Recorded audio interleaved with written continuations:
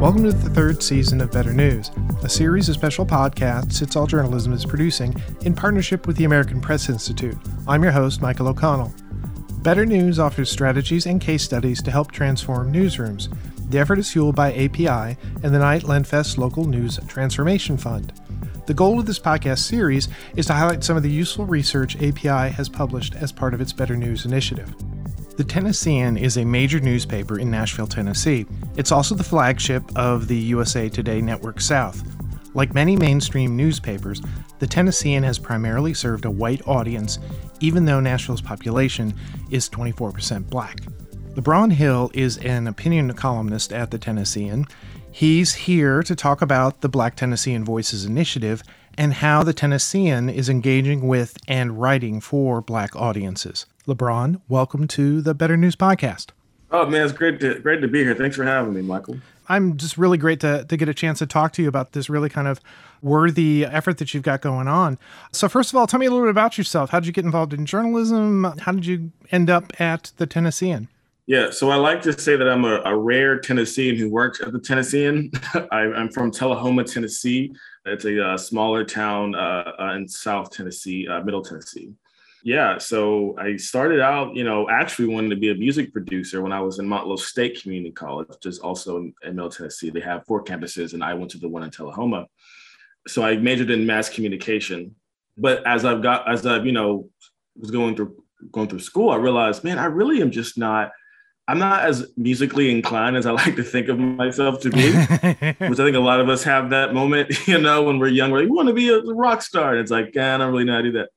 So then I decided that, I really enjoy telling stories. I love being involved in the community and issues that are important to the community.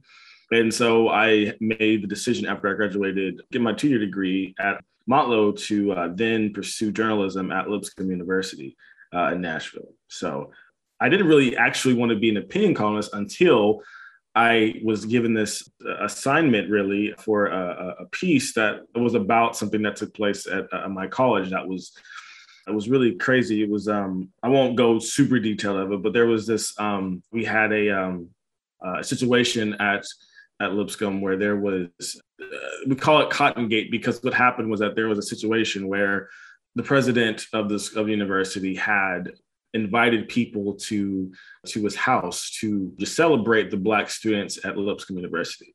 But what ended up happening was that there was cotton centerpieces on the tables, and then there was a stereotypical food served, like fried chicken, collard greens, ribs, and all that stuff. So what happened was that, I was given the opportunity, because I was there, to write a sort of commentary opinion piece. That was like my first venture into opinion journalism, is this really big scandal that happened, on my campus. So it was such a powerful experience. And I was like, you know what, I really like doing this opinion journalism thing. So from there on, I started doing it regularly and graduated in 2019 with a degree in journalism. And then I think a couple months after, luckily, the great David Plaza sought me out, and I was able to get a job with the Tennessean. Wow, that's a pretty interesting story you've got there. First of all, I definitely identify you growing up in Tennessee. You want to go into the music business. I mean, that seems natural. I grew up in Indiana, and everybody who grows up in Indiana thinks they want to be a basketball player. And at some point, they reach that same moment where they say, yeah, I'm only going to be about 5'6". I'm not that fast, so I better find something else to do. And I like the fact that, hey, LeBron, you were at that dinner. Do you have an opinion about it? And yeah, I guess you did. Yeah, no, it was so crazy. It was like we were just in the newsroom and we were just trying to figure out what to do, because it was like a volcano eruption, because it was subtle, because no one really thought about it, the night that it happened. But the morning after, it was like, it was like the volcano erupted. And so we're in the newsroom and they were like, and I was like, yeah, I was there. And I'm like, do you want to write an opinion about this? And I was like, yeah, sure. But I think that's a beautiful part about journalism, is that, people with moxie are, kind of the trademark for journalists, is having that moxie and that determination to be like, you know what? Yeah, I'll do it. Yeah. You got a front row. You have an opinion. Sure. So you wrote for the Better News Initiative a story about what the Tennessean did to try to engage its Black readers. Can you tell me about, what was the problem they were trying to solve there? For me, I don't think it was necessarily fixing a problem. I think it was trying to create a more constant relationship between the Tennessean and the Black community.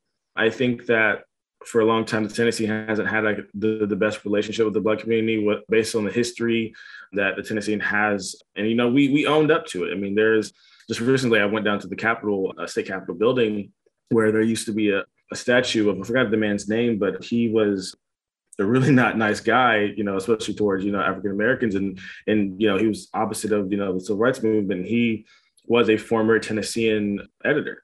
And this was a while back, and I'll have to, I'll fact check, and I'll probably send you the facts of it. But that's just one of the many, things that we have to face, at the Tennessee, and there's a history that was against, civil rights and against, the progression of the Black voice.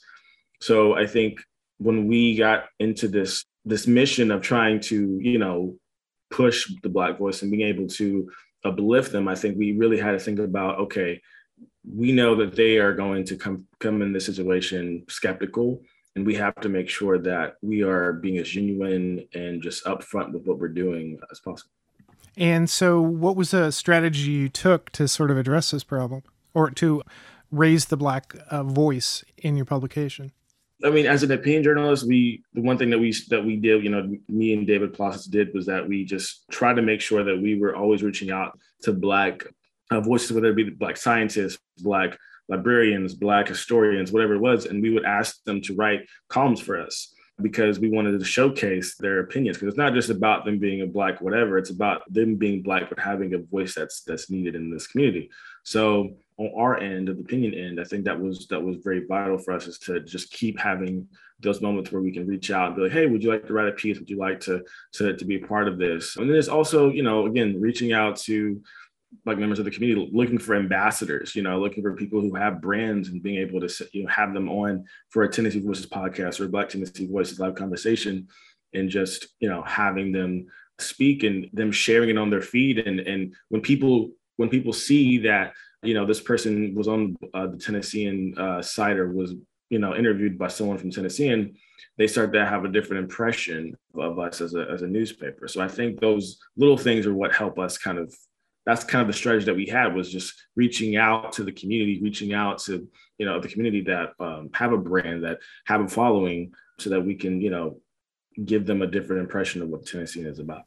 Now, I know you mentioned in your answer there, the Black Tennessean, and I know before we were talking, you have a video podcast that you do. What, tools did you have available to you, and avenues did you use to sort of execute what you were looking to do? Yeah, so the Black Tennessee Voices initiative was started when we did table stakes, which is like a brainstorming, conferencing thing that we did for about a year. For me, it was one of those things where I didn't really know exactly what it was going to look like, but I knew that we were going to have to try to do it something where, like, we're going to have to meet them where everyone is at. And where is everyone at? They're in social media, right? So I knew that Facebook was going to be a place where people were going to be at. They already have a resource. They already have that, obviously Facebook groups is an established thing on the site. So I thought to myself, how about we just make a Facebook group? It's going to be easy for us. It's going to be free. We're not going to have to worry about, dealing with having to go through marketing or going through other avenues. We can just start right away, because we really were trying to get the ball rolling when it comes to this initiative. And so the Black Tennessee Voices Facebook group started first.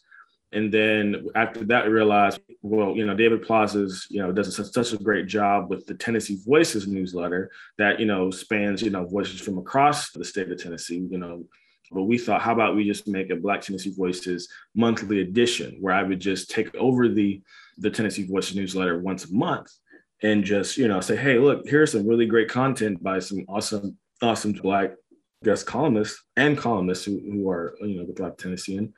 And how about we just, showcase that? And so just for me, the resource that we had was kind of already there, whether it be Tennessee Voices initiative or the Facebook group. So I think it was just easier to get the foundation started because of the resources that I was able to have at my disposal. Okay. And so what was the initial response to what you're doing on Facebook and what you're doing with the newsletter? When we did the newsletter, the monthly edition, every Black Voices edition outdid every Tennessee Voices initiative that month. And so I don't have the exact numbers with me, but I know that there was one particular week. I think we set a record, or we were like second to the record of like click rate or open rate. So we were really, for me, it stood out to me like, yeah, like people are actually like wanting to read this. I mean, and obviously, we'll probably get into it later, but to lightly bring it up, the Black Lives Matter movement really kind of shined a light on what I think a lot of Black people were already wanting, which was a consistent voice, like in news or just in the community. I think that there's just been a lack of consistency just across the board when it comes to Black issues that Black people care about. And I think that was something that I noticed, way before. I mean, even the George Floyd's tragic murder and the constant, and Ahmaud Arbery and Breonna Taylor. For a lot of Black people that I've talked to in the community, a lot of them feel like it wasn't just the fact that no one comes out there and into communities. They do go into those communities, but they leave and then they just come back whenever something tragic happens. And that's something that we've kind of coined as, the reporting about them instead of with them. And so I think that we were trying to stop that cycle, at least for us with the Black Tennessee Voices Initiative. We wanted to write with them. We wanted our reporting, our engagement to be with them, and not make it seem like we're just doing this just because. And I like the way you phrase that, because we've had conversations on this podcast and on It's All Journalism, our other podcast, about newsrooms trying to engage more diverse audiences. And also, sort of what you described, going into communities only when something bad was happening, this sort of helicopter journalism and that problem. By sort of terming it as, reporting with them, I mean, that says a lot to the audience, that you're there when the good things are happening, good stories are being highlighted. And then when things go bad, it's not that you're showing up just because things are bad. It's because that's what you're doing. It would seem to be an approach that would create greater engagement, that people would respond more to. So, I was going to ask you about Black Lives Matter and George Floyd and even the pandemic. You had this initiative going on before that. How do these stories sort of affect the implementation and the continued growth of the Black Tennessean? I think it just vamped up what we were already doing. I think it just pushed what we were doing with the Black Tennessee Voices Initiative. Like, I think we were just trying to keep going. And I think that was what I think changed the most with George Floyd's murder, and the protests that happened and Black Lives Matter movement. I think we just knew that there was no time to stop, and we have to keep going and we have to show something up. So I think when the protests happened and it was so, tragic, and it was pretty hard for, again, me as a Black man, it was really hard, to grasp, what was happening at that point, because I was just so, I was very sad, and I was angry, and it was just all these emotions. Yeah. It was just a lot. But anyway, what happened was we did this special Black Tennessee Voices print section.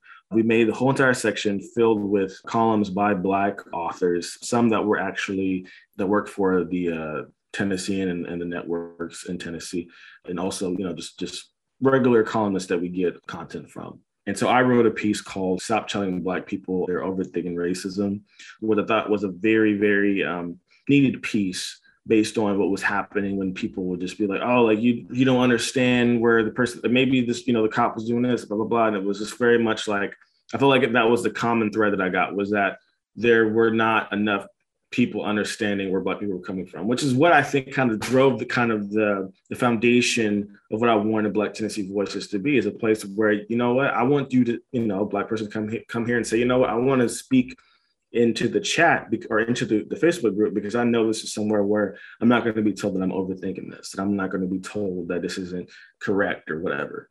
And so I think that was a driving force with that. After we did the print section, we were still just constantly trying to figure out what can we do, because we wanted to make sure that this wasn't just a Black square moment. I think that was the worst thing that I ever saw within that entire movement, was the whole Black square thing. That was just like, what does that even accomplish? I just felt so weirded out by it, because it literally was just a black square with no intention or meaning behind it. It was just something that people just want to do because, hey, we're in the middle of a pandemic. We have nothing else to do.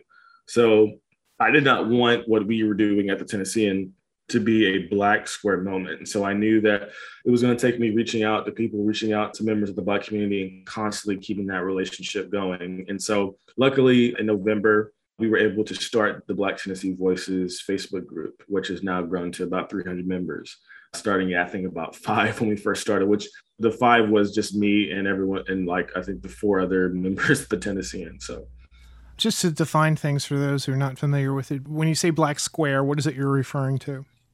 When people were doing the whole, like Instagram, put a black square in your, post a black square if you're in solidarity with Black Lives Matter. And you can go to anyone's Instagram account and, go back to what was it, May or June of last year, and you go see the little black squares, and it's just supposed to be in solidarity with the Black Lives Matter movement or just with Black lives lost to police brutality. But in reality, there was nothing really done after that. I mean, there was really nothing outside of that. So then that's what I mean, is that we can't just rely on these face actions, just like these I'm in solidarity, but it's I'm not really doing anything outside of that. The symbolism, and not necessarily just criticizing the black square, but just sometimes people do something symbolic and that's all they do.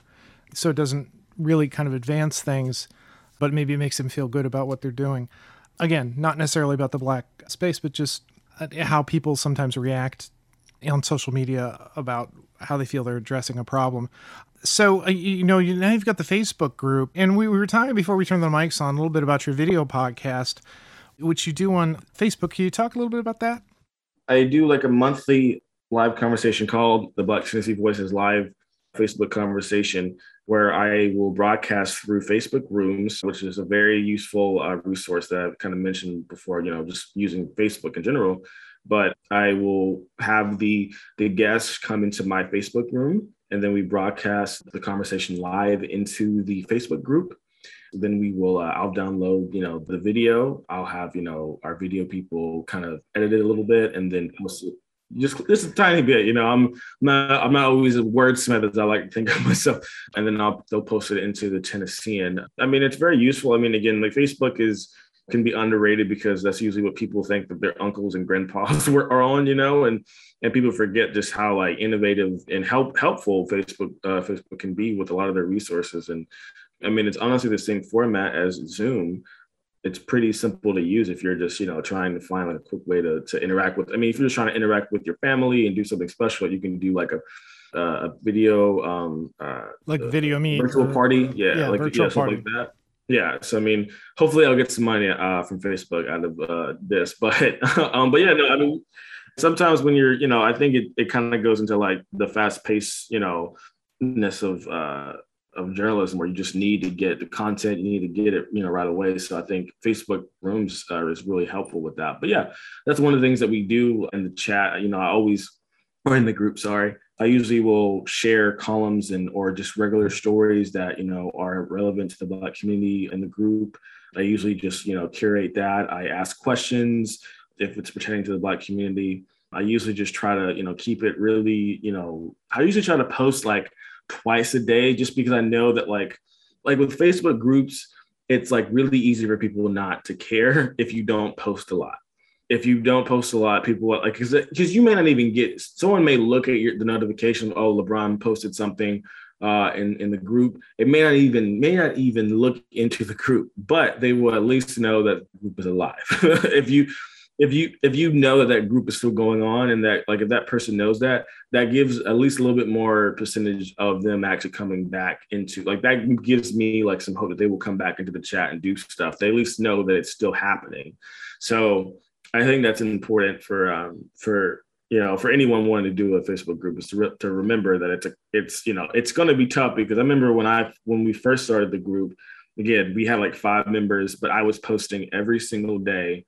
And now, we got up to 300 members. So it's it really pays off to just continue to keep, having that routine in your head, because it doesn't, hard work pays off, again, it goes back to what I was saying about, the Black community has always wanted something like this to happen, I think. And so when there were more people coming in, I just knew that they were going to want this, and they were, people were liking and commenting on what's happening, and it ended up working out really good. So.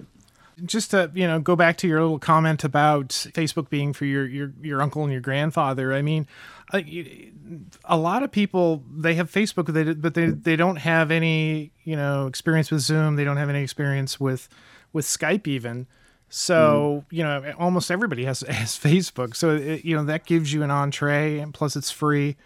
Yeah, I mean, if like there's like, I mean, I feel like it's kind of like that. Like people say, like you can only use like you've only used like 10% of your brain or whatever. I feel like only 10% of people only use like 10% of what Facebook is actually like what what Facebook actually has. Like all we do is post stuff or comment. We don't do anything outside of that. And like if you actually like, I challenge anyone to just go on Facebook and just look at all the different things you can do on Facebook, and it's insane. Like it's so interesting to go on Facebook and just look at all the different types of like things you can do with broadcasting, or what you can do within that broadcast or within that room, and like all the things that like Facebook allows you to do. It's just it's really such a broad material. I mean, it's such a rich technology. I think that a rich platform, and it's really fascinating. So with your effort to try and reach audiences with Black voices, the Black Tennessean, what worked well, what didn't work well, what surprised you? We were going to make the Facebook group specifically a public group, and we realized that it really wasn't going to work if we did that, because as Facebook and social media in general can just be very volatile, and it can be very especially to Black and minority people, there are a lot of bullies there. There are a lot of people. I mean, I know firsthand that, as a Black man on social media, like people will look out. Will single out your comments and come at you and target you. So we decided, that it was important to make it a private group so that we can create a safe space, because it really is. I know people like, rag on that term safe space, but it really is needed in our current time. I think it's really important to have an atmosphere or an environment that can promote conversation, open conversation, and not feel like someone's targeting you every time you say something that they don't agree with. Another thing was that going through the newsletter, one of the things that I realized was that in order for it to work, we had to kind of broaden what the topics were. And, I'm going to say this very, trying to be careful with what I say, because we knew that there were going to be topics that, were just pertaining to Black people that only Black people would care about, obviously.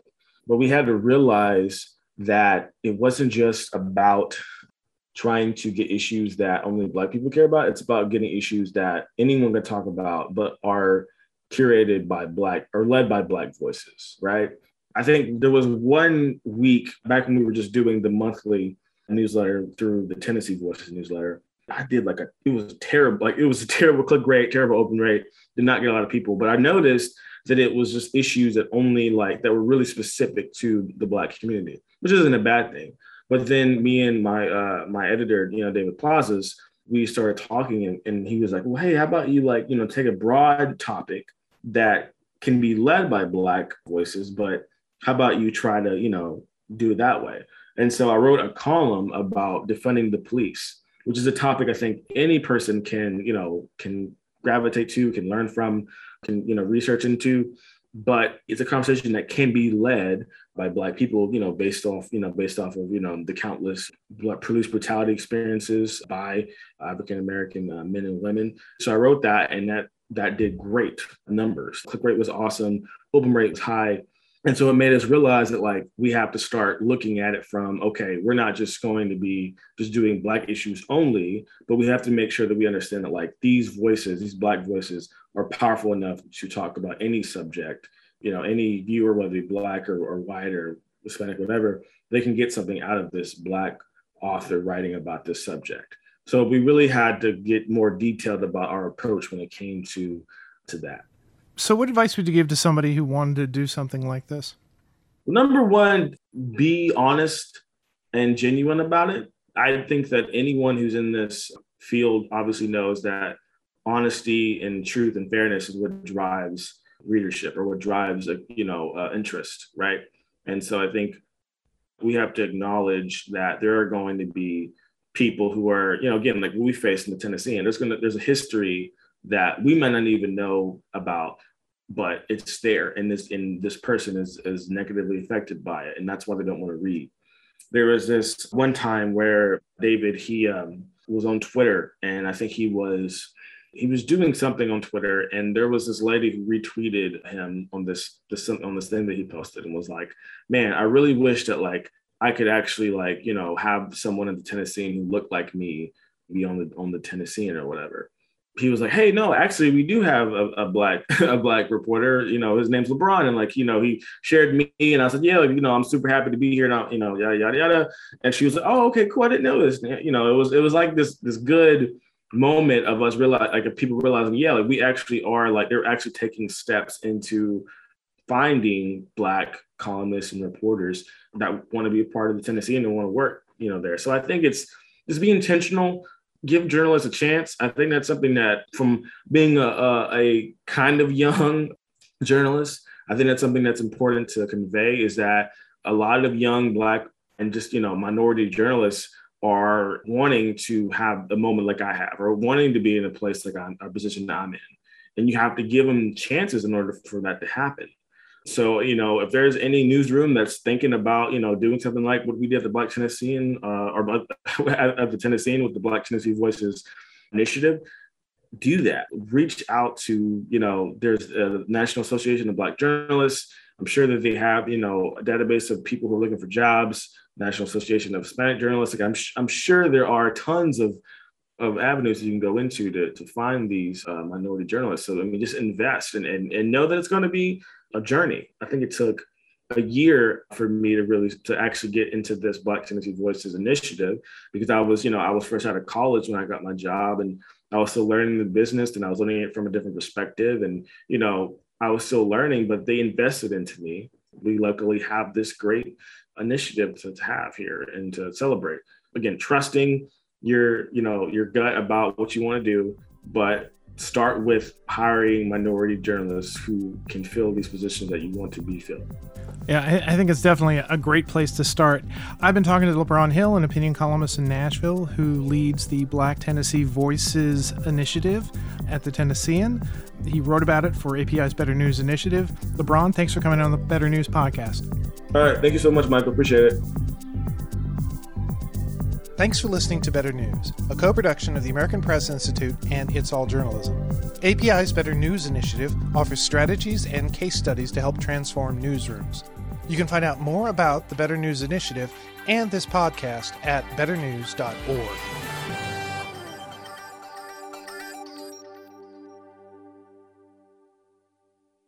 Any workout, any mood, anytime. That's what the Peloton Tread is all about. From interval runs that motivate you to go the extra mile, power walks that work up a sweat, rolling hill hikes for you to enjoy, and full body boot camps to hit your goals.